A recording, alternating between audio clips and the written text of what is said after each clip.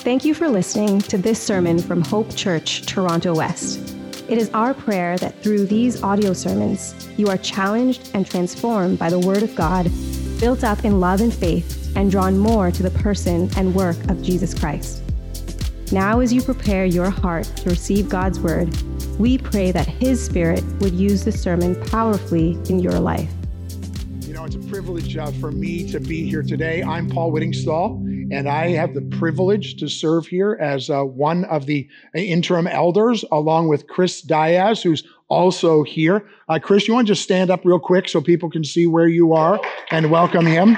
And we have the great privilege to be a part of the team and serve as elders here. You know, one of the coolest things about all of this is, and I'm constantly reminded about this as an elder, Christ cares more for this church than we ever could, right? And so we have the privilege. Here's what 1 Peter 5:1-4 says. So I exhort the elders among you as a fellow elder and a witness of the suffering of Christ, as well as a partaker in the glory that's going to be revealed. Shepherd the flock of God that is among you, exercising oversight, not under compulsion, but willingly, as God would have you, not for shameful gain, but eager, not domineering over those in your charge, but being examples to the flock. And when the chief shepherd appears, you will receive the unfading crown of glory. Under shepherds are the elders of the church, serving under the chief shepherd, who is Jesus Christ. But as the elders, and from time to time this happens in this church, it's the first time I've ever had the privilege of doing it here, we want to give you a little family chat, a little update to some of the things that are going on. And with the transitions that have gone on and interim elders in place, you don't see us every week. I wish I could be here every week. And Chris Diaz wishes, but we have other churches that we're a part of and serving, and so we can't. But you need to know that we love what's going on here. We're thankful to God for what He's doing. And we meet just about every week and spend time together in prayer, spend time together talking about what's happening here, spend time together seeking the Lord as to where He's leading. And I just want to tell you, we rejoice in what God is doing. And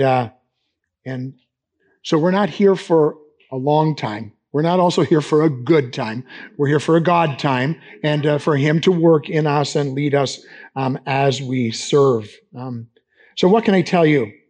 What's been going on? And as we've come in to be a part of a team to lead the church, there's a whole list of things that you want to work on, and you can't do everything at one time. You have to start and work your way through things, and we just rejoice in the way that we've been able to do that and how the team has been working and serving so well. I'm going to come back to them in a minute, but some of the things that we've been focused on as we serve together as a team is just bringing stability. There was a time of instability, and there needs to be a time of stability. And for us to come and be able to help and be a sounding board and to give some direction and all the rest is just a great opportunity. And to stabilize, to care. There's been a lot of hurt. There's always a lot of hurts. People are in the foyer coming in and they have life hurts. And so this church has had a time where there's been a need for great care and caring for the team, caring for leaders, caring for you as a church. And how is that all happening? And so that's a priority for us as we meet together and talk about the church and where it's going. Are we doing our best? How are we caring for the body of Christ here? We're seeking to look and see what lessons have been learned. What are the things that we need to learn from all that we've been through? One of the things that I always talked about when I was on as the pastor in Markham was, what's the nugget? What's the nugget? There's always a lot of nuggets we need to learn. It's easy to look at how weird people are and how offside they might have been, but what's the thing for us? What's the nugget for us? And so we're learning what some of those are, and we're seeking to apply those and see those used in the church. And then another big part of this is what does relational and biblical restoration look like? at the right time, in the right way. We haven't set aside all those things and go, that's all in the past, we're going to forget about it. There's relationships that we're trusting that God will restore. It'll take a miracle of God to do it, but he can do it because he is the giver of life and the giver of hope. And so trying to figure out those things in the right time, in the right way. And we haven't lost sight of that as well. We're also seeking to look forward. I love this church's passion for the city and what you seek to do to reach out into your community and into your cities. Not just all what happens inside the four walls here, but how is God using us to be salt and light out into our world? And we're seeking to see that move forward. And in doing that, looking at staffing and facility and all of those things, looking forward. And then one more, and this is a big one for us, and that's seeing the Lord raise up new elders. As I said, this isn't our church where we're planning to be here for a long time. We're going to be here for as long as it takes, but for the time when God will raise up local elders here, and he is, I believe, doing that. We are working towards that, working on identifying who those men would be. What does the process look like? What's the curriculum to train them? And then all in God's time, in his way. And so it's a privilege for us to serve you here at Toronto West, to serve with you in the body of Christ. And so I want to finish this part with some great big thank yous. Some great big thank yous. First of all, I want to thank you as a church for your prayers and for your faithfulness, praying for the elders, praying for the staff, praying for the ministry. This is the church, and your prayers are so important to what's happening here. And so I want to thank you for that and asking you to continue to do that and stand with us as we move forward. I want to thank the staff. Chris and I had the privilege to be here, I guess it's a couple of weeks ago now, and sit down and spend a half an hour or so with each of the staff and just kind of understand where they are, what they've been through, and how things are going for them. And it was just so helpful for us. But I walked out of there going, there's amazing people who are serving the Lord here, and very thankful for that staff, and also thankful for the key leaders, ministry leaders, small group leaders, people serving in youth, and all kinds of different ministries that are going on, and your faithfulness in that. And I'm just so thankful for that. There's always needs, right? A church never comes to the place where they don't need people serving, right? If the church is growing, it needs people serving. If the church is in decline, it needs people serving. It's just never going away. So you're always going to hear that. And so what's your role in that? And but I'm thankful to God for so many of you who are serving in that way. And then the other last group I would like to thank is the other elders that we serve with. Pastor Jason and Pastor Andrew and Pastor Daniel, they have been so responsive and teachable and helpful. And they've made our job a lot easier. Their openness, their desire to be open books before the Lord and what God is teaching. And I'm just thankful. But that's what elders are, right? That's what they are anyways. But they are demonstrating that. You need to hear that from us. They are demonstrating that, and we are so thankful. So what can you do? Well, you can continue to be faithful, but you can pray for us. And pray for courage.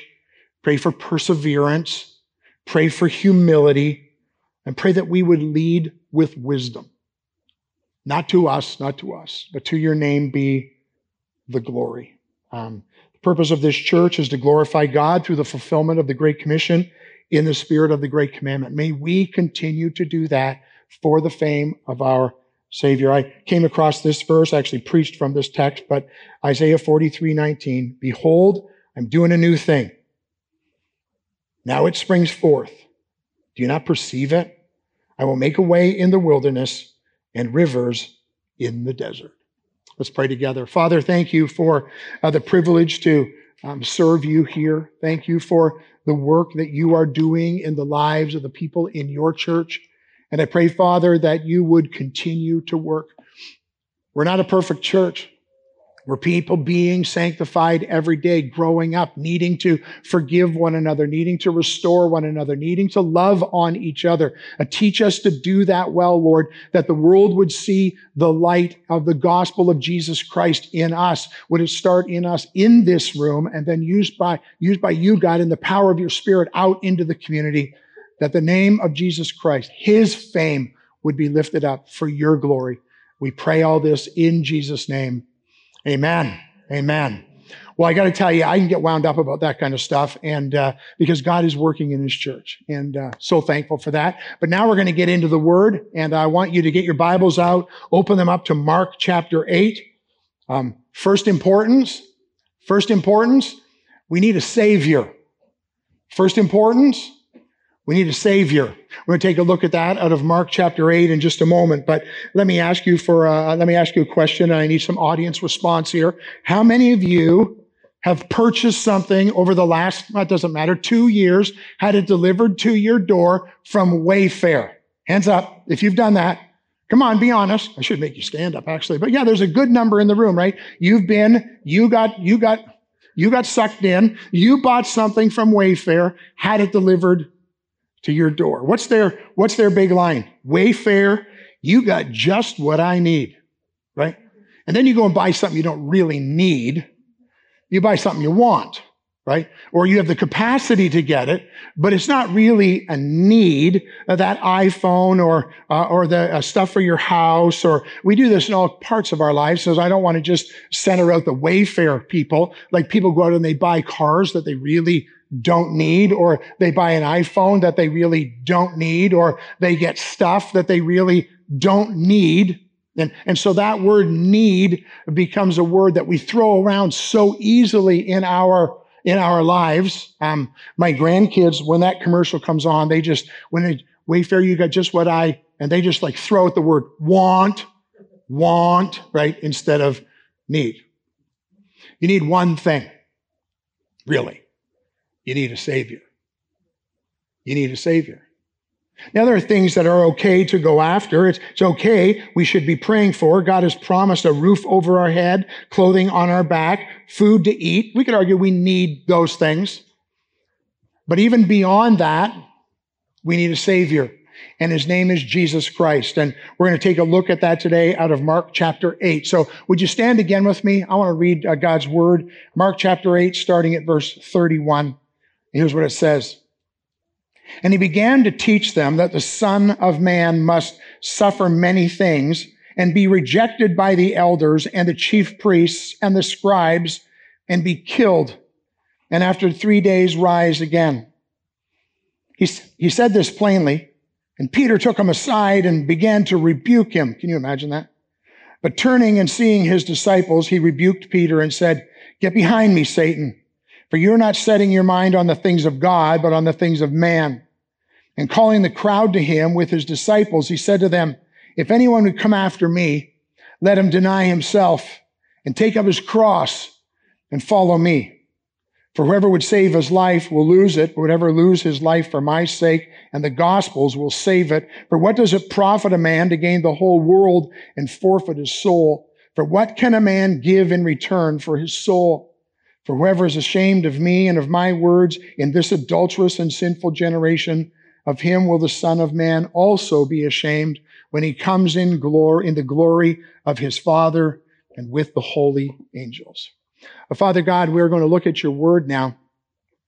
A text where Jesus lays out some things very plainly for his disciples to see, those who were with them to see. We're going to see responses to that.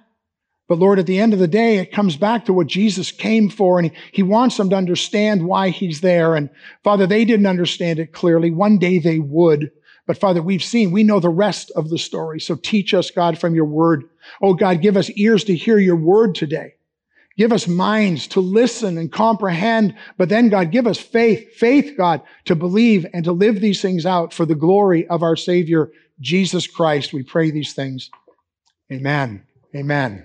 All right, you can take your seats. Well, it's Palm Sunday. The picture of Palm Sunday, we see Jesus riding into Jerusalem on a donkey. We see the palm branches being laid down. The people are yelling, "Hosanna, Hosanna," and the King, the King, the King. They were looking forward to a king who was coming. They were looking forward to a Messiah, but at that point, they're probably looking forward for someone who's going to come and conquer in Jerusalem and be the king, and their life is going to be better. But what Jesus is going to do is not fulfill what their expectation was. He's going to fulfill fulfill something that was far greater and far more necessary. Our text is not on the week of Holy Week. It's not on the week. This didn't happen in Jerusalem as Jesus was coming into the city.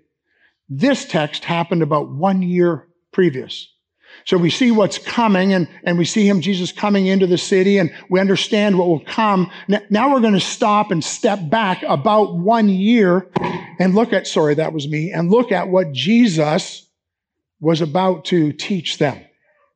And in Luke chapter 8, it says, he began to teach. There's a shift in focus that happens here. Jesus, at this point in the book of Mark, starts to change the focus on his life for them to understand why he has really come. He's trying to fulfill what they needed to understand. And the shift talks about it's not going to be what you thought it was going to be. It's not going to be what you thought it was going to be. So I got 4 things I want us to see coming right out of the text today. Here's the first thing as Jesus began to teach. He begins to teach them about the clarity about the crucifixion. They had to understand about clarity about the crucifixion. Look in verse 31. It says, and he began to teach them that the Son of Man must suffer many things and be rejected by the elders and chief priests and scribes and be killed. And after 3 days, he would rise again. They were unprepared for what Jesus was about to teach them. They're looking for a Messiah. They're looking for one whose team they could be on. Maybe they could be the minister of whatever, and their life would become sweet and rosy and all the rest of it. And Jesus goes, it's not going to be like that. And he begins to teach them. It says, and he began to teach them. He began to teach them that the Son of Man must suffer. The Messianic rule of God required that there would be an atonement for sin. And Jesus Christ was about to teach them that he was going to be that sacrifice. He was the one who was going to fulfill all that was required. The blood of bulls and goats does not accomplish without the finished work of Jesus Christ. And so that's what he's coming to them with. And he starts out by saying that he must suffer. He began to teach them that the Son of Man must suffer. No, that's not. We want a life of ease. We want it to be sweet. We want to move forward. We want to see the Romans conquered. We want you to be our king. We don't want a suffering king. We don't want a suffering king. It's unbelievable to them, unthinkable to them. The Messiah was supposed to be a symbol of strength, not a picture of weakness. And he begins to teach them that he must suffer. And they couldn't grasp it. They didn't understand it because it's not what they thought. It's not what they perceived. So much like our world today, when they think about Jesus Christ, it's not what they thought. It's not what they perceived. What Christ had to do for our salvation to be real is not what the world is looking for. It's not even what we were looking for, except through the power of God's Spirit when he came and broke you and brought you to the place of understanding what Jesus did. It says, he must suffer. He must suffer. He must be rejected. He began to teach them that the Son of Man, suffering things and be rejected. And he was rejected. Isaiah 53:5 taught us about that. It says, he was despised and rejected by man, a man of sorrows and acquainted with grief, and one from whom men hide their faces. He was despised and we esteemed him not. Jesus is despised and he's rejected by the religious leaders of the day. They wrote him off, and then eventually they wanted to put him to death. He's rejected by the religious leaders. He's rejected by his own family. They thought he was nuts. He was rejected by his own family. He was rejected by the world. The world saw the work of Jesus Christ, and overwhelmingly the world still continues to reject the work of Jesus Christ. He says he must suffer, he would be rejected, and ultimately he was rejected by you and me. Ultimately, he was rejected by you and me. No man seeks after God. No one wants Jesus Christ. Except by the power of God's Holy Spirit making dead man alive. Not one of us would have ever followed the Lord Jesus Christ. And so he would suffer. He would be rejected. Imagine Imagine what they're thinking as they're sitting there and they're hearing this story. They want a king. They want the robes. They want the throne. They want a life of ease. And their king is telling them, I'm going to be rejected. And I have to suffer. And I'll be killed. And be killed. And after 3 days, I will rise again. Jesus would die on a cross. A gruesome and a brutal way to die. Not the way that a king gets treated. Not the way that the one you're looking to for hope is going to be your deliverer. When they took Jesus Christ and hung him on a cross, you didn't die when you hung on a cross because of, for him, the nails in your hands or the nails in your feet. You literally asphyxiated. You literally couldn't breathe as you're hanging there, and the pressure on your arms, the pain and the agony would be so great for you. And so to gasp for breath, because it's pushing you out and it's pulling on your chest, to gasp for breath, you would push down with your feet that have nails through them so you could gasp for breath. And Jesus did that for hour after hour after hour. No, not my Messiah. Not the king. That's not what Messiahs do. That's not what kings do. That's what Jesus did. That's what Jesus did for us. You'll be killed and you will rise again. I'm so thankful that next weekend on Friday, we'll have a focus on Good Friday, on the suffering Savior. But the story doesn't end there, right? If it only ended there, it's all over and it's done. You're the dumbest people in the world for even being in this room if there's no Easter Sunday, right? If there's no resurrection from the dead, the work of Christ was nothing. But he rose again, proving who he was, proving what he said. It's the receipt in our hands of what Christ has done. And so he would come, he would suffer, he would be rejected, he would be killed, and he would rise again. And he did all of that so you and I could be restored in our relationship with God, so that you could have eternal life. You see, they were looking for the king who would come, who would satisfy them, who would give them just what they need, at least what they thought they needed. But Jesus Christ was giving them what they really needed, eternal life. In Ephesians 2, it says, you were dead in your trespasses and sins, and he made you alive in Jesus Christ. For by grace you are saved through faith, not of yourselves. It's a gift that comes from God. It's not of works so that no one can boast. So if you're here today and you're hearing the gospel, the work of Jesus Christ, he did what he did so the wrath of God could be satisfied and we could have a relationship with God so that we could have eternal life with him. We could look forward to spending eternity with him in glory. And that's what Jesus Christ did for us. And you can't earn that, and you certainly don't deserve it. I didn't deserve it. You don't deserve it. We deserve separation from God. And Jesus Christ came that we could have life and we could have it abundantly. Okay, that'd been a great spot for an amen. So let me run that back again and we'll try that again, okay? I can't even remember what I said. I just know that it ended with that we could have life and we could have it abundantly. Thank you. That was helpful to me. Okay. So how do we get that life? If you're a follower of Christ in the room, you understand. By believing, by faith, by transferring your trust. I thought I do all these good things and God will be satisfied. No, you do all these things and God will say, that didn't do it. What I demanded was the satisfaction for my wrath, and that was only accomplished through Jesus Christ. So today, if you're here today and you've never trusted Christ, maybe you've been coming to this church for weeks and you've heard the gospel and you've heard the gospel and you've heard the gospel and you've never trusted Jesus Christ. This is the day. Believe on the Lord Jesus Christ and be saved. And be saved. Trust Jesus Christ.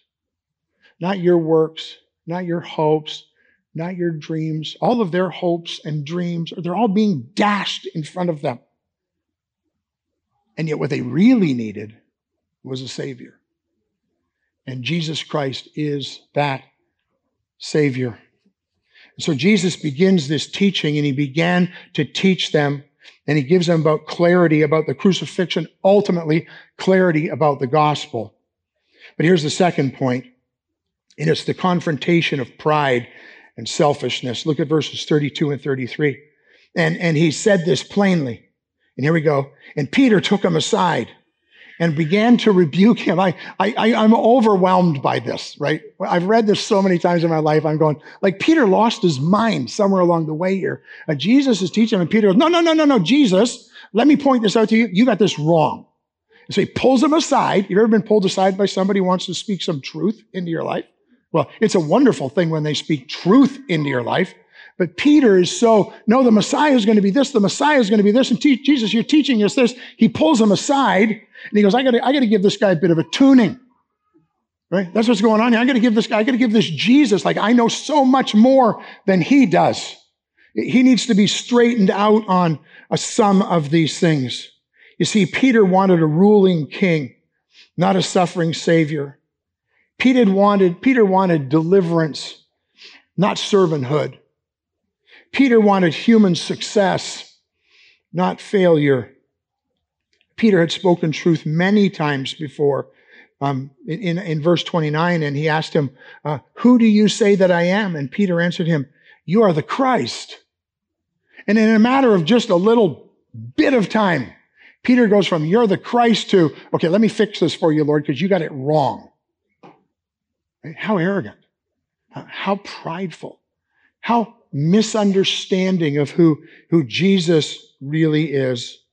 A little bit of clarity to the text is found in Matthew 16:17. It says, and Jesus answered him, blessed are you, Simon Bar-Jonah, for flesh and blood has not revealed this to you, but my Father who is in heaven. That thing that you have just said, that you are the Christ, like, God revealed that to you.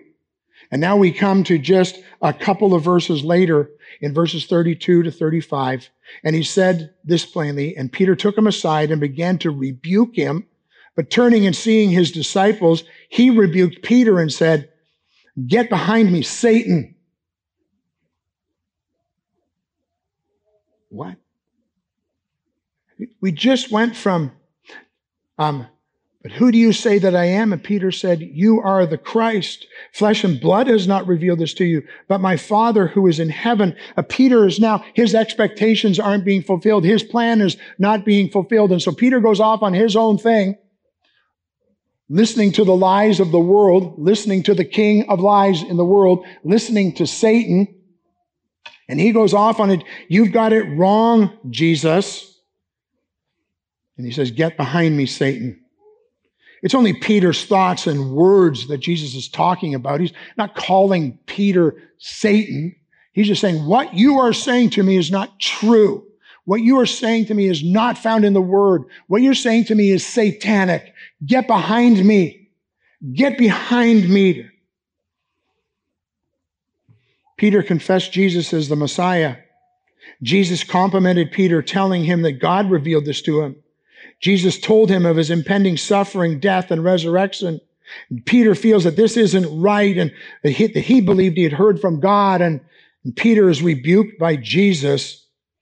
What Peter said didn't line up with the scriptures. I wrote this down the other day. We can be sure that Peter was not aware that he spoke for Satan.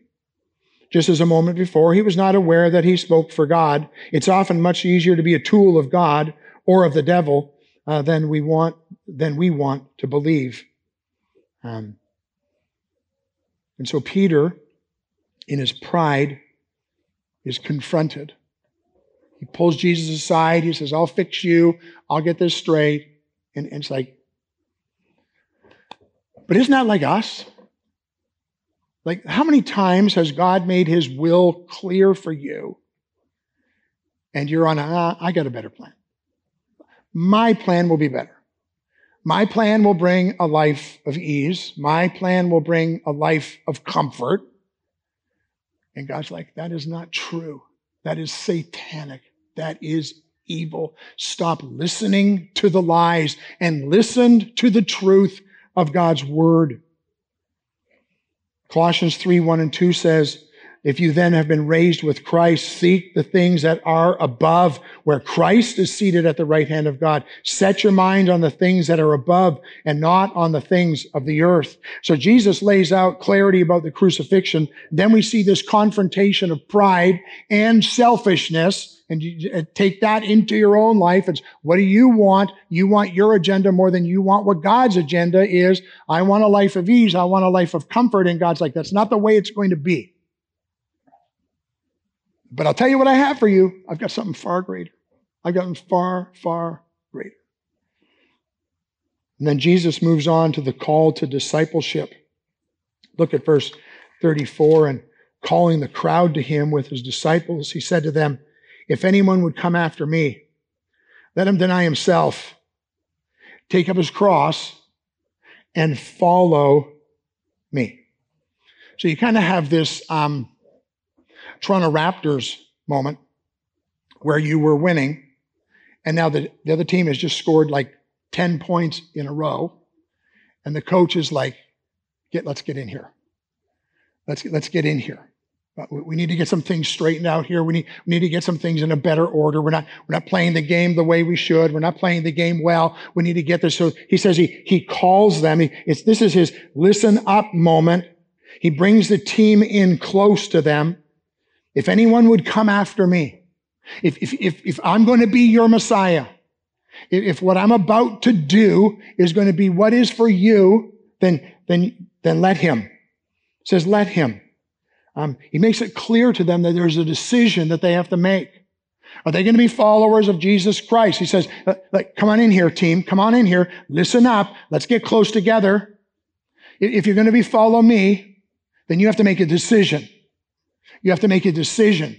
You see, the gospel isn't all about a sweet Jesus who comes and pays a price, and then we all just get to jump on the let's go to heaven bandwagon. There's a call to discipleship that comes to every believer, every single person who trusts Jesus Christ. And Jesus is now about to lay that out for them, the call to discipleship. It's what a disciple will do.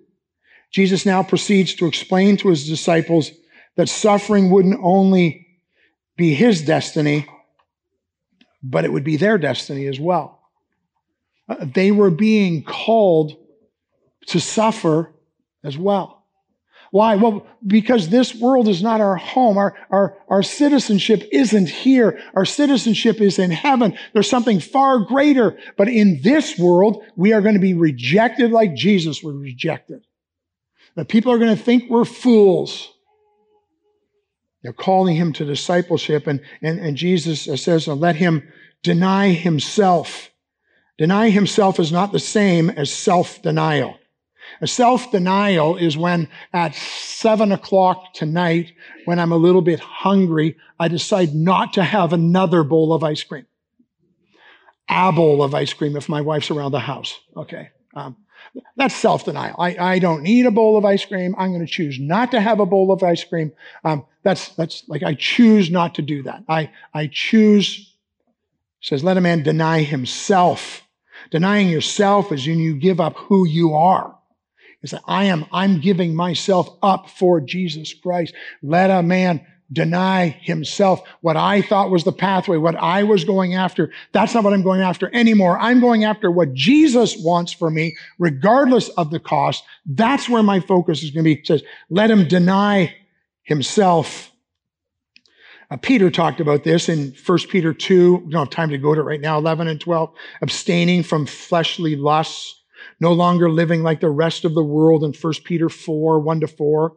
Paul talks about this in denying self-righteousness and finding his boast in Jesus Christ alone. Like Paul's the guy who goes, if anybody could ever stand up and go, look at me, it was him. He had all the right education. He had all the right credentials. He had it all. He goes, no, my boast is in Jesus Christ. That's denying yourself. Let him deny himself. Let him take up his cross. Let him take up his cross.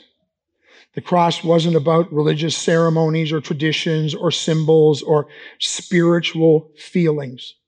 People wear crosses. I don't wear a cross. I'm not against people who wear a cross. I just don't do it because it can become something that it shouldn't become. It's not just a symbol. It can't be an idol. If you wear a cross, I'm not ranting on you right now. God bless you. Every time you look down and see it, rejoice in your salvation in Jesus Christ, right? I'm okay with that. But it says in the text, let him take up his cross. Let him take up his cross. It wasn't some just little thing around his neck. And now we go along feeling good. And, taking up a cross meant something to them. They understood how despicable that was. Just saying those words would leave a bad taste in people's mouths. It'd be like, that is so gross. That is so ignorant. You're asking me to take up my cross. Yes. Take up your cross. Take up your cross. Taking up your cross was a picture of death row, as it were. Walk down death row daily and follow me, dying to self. Let him deny himself, take up his cross. Lord Jesus Christ, what you have done for me in my salvation is so awesome. I want to take up my cross. Whatever it is, Lord, whatever you call me to, if it means I lose my job, if it means I lose my best friend, if it means I whatever, I'm going to do that because Christ, what you've done is so much greater. What you've given is so awesome. Let him deny himself, take up his cross. Luther said this, every Christian must do somewhat more than those monks that made themselves a wooden cross and carried them around on their back continually, making all the world to laugh at them. Like these guys would make a big cross and carry it around, the world would just laugh. You guys are idiots. You don't even understand what's going on. Don't be like that. Taking up the cross of Jesus Christ. Taking up the pathway of what God could call us to in suffering for the glory of Jesus Christ. You're like, I don't know if I could do it. I don't know if I could. I don't know if suffering came, I could do it. Well, you can't right now because you don't need the grace for that right now. I remember I had a prof in Bible college and seminary, and one day, so we all looked up to him. He was a godly man. And he said, if that kind of a struggle, if that kind of pressure, if that kind of, could I stand? He said, I can't stand. I couldn't stand. And we're all like, oh my goodness, well, if you can't stand, the rest of us don't have a hope. And then he said this, but if it ever comes, then God will give the grace, and God will give the mercy, and God will give the capacity, and God will give us a vision for glory so that we can. Take up your cross. Take up your cross. Even when you're ridiculed, even when you're reviled, even when you're reproached, one another our word, and even in the days that we are rejoicing. 1 Peter 4:16 says, yet if anyone suffers as a Christian, let him not be ashamed, but let him glorify God in that name. And so this week, if you're called in some small way to suffer for Jesus Christ, give glory to God in that name. It's like, I know, but I could lose my job, or I could lose my best friend, or I could... What's coming is so much greater. What Jesus Christ has accomplished so much more for us. Take up your cross. And then he says, and follow me. And follow me. Be like me. Do what I say. Walk in my footsteps, even if there's a great cost. 1 Peter 2 says this, for this you have been called, because Christ also suffered for you, leaving you an example, so that you might follow in his steps. He committed no sin, neither was a deceit found in his mouth. When he was reviled, he did not revile in return. When he suffered, he did not threaten, but he continued entrusting himself. He continued entrusting himself to him who judges justly. He himself bore our sins in his body on the tree, that we might die to sin and live to righteousness. By his wounds you have been healed, for you were straying like sheep, but have now returned to the shepherd and overseer of your soul. Well, the last C word is consider the implications. This is a big so what. I like so what's in Scripture. Like, what's this going to do? What am I being called to? And so Jesus, as he's teaching through all this, he comes to the implications. The first implication is when winning is losing. Look at verse 35. For whoever would save his life will lose it, but whoever loses his life for my sake and the gospel will save it. The word life is used twice. The first time life is used in that sentence, it's aiming more towards the life that we have on this earth. He who would save his life will lose it. The second one is aimed more towards eternity. But whoever loses his life for my sake and the gospel, he will save it. The idea of losing has two meanings as well. There's what the loss would be in this world, you lose your life. But then there's the implications in the second life, the second part of what we're losing eternally if we don't understand the work of Jesus Christ and become followers of him and in faithfulness serve him. In verse 35, he who would save his life, if this world means more to you, if this world is what you're all about, you will lose your life. Eternally, you will lose your life. Physically, you will lose your life. Eternally, you will lose your life. Every knee will bow, every tongue will confess that Jesus Christ is Lord. You will lose it. But Christ offers us something in him that is so awesome in his coming and being our Savior, our Messiah. Look at implication number 2 in verse 36. For what does it profit a man to gain the whole world and forfeit his soul? Wayfair, we got just what you need, right? No. You gain the whole world and you lose your soul. It's so this world focused when we think like that. And Christ is offering us so much more. And so the implication of giving of ourselves and yielding of ourselves and letting go. Look at verse 37. For what can a man give in return for his soul? What's the price of your soul? What's the price of eternal life for you?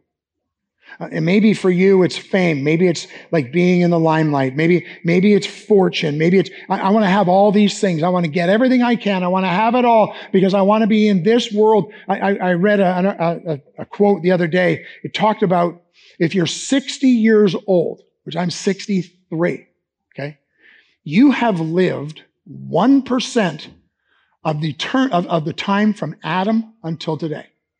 1%. It's like, wow, I thought there was more than that. No, like I'm in the 1%, not the rich 1%, the 1%, right? And so what can you gain and what can you hold on to and what's it going to do for you if you're gathering all of these things and you live your life? How long can you hold on to it? 1%, maybe 1.5%, and then it's gone and then it's over.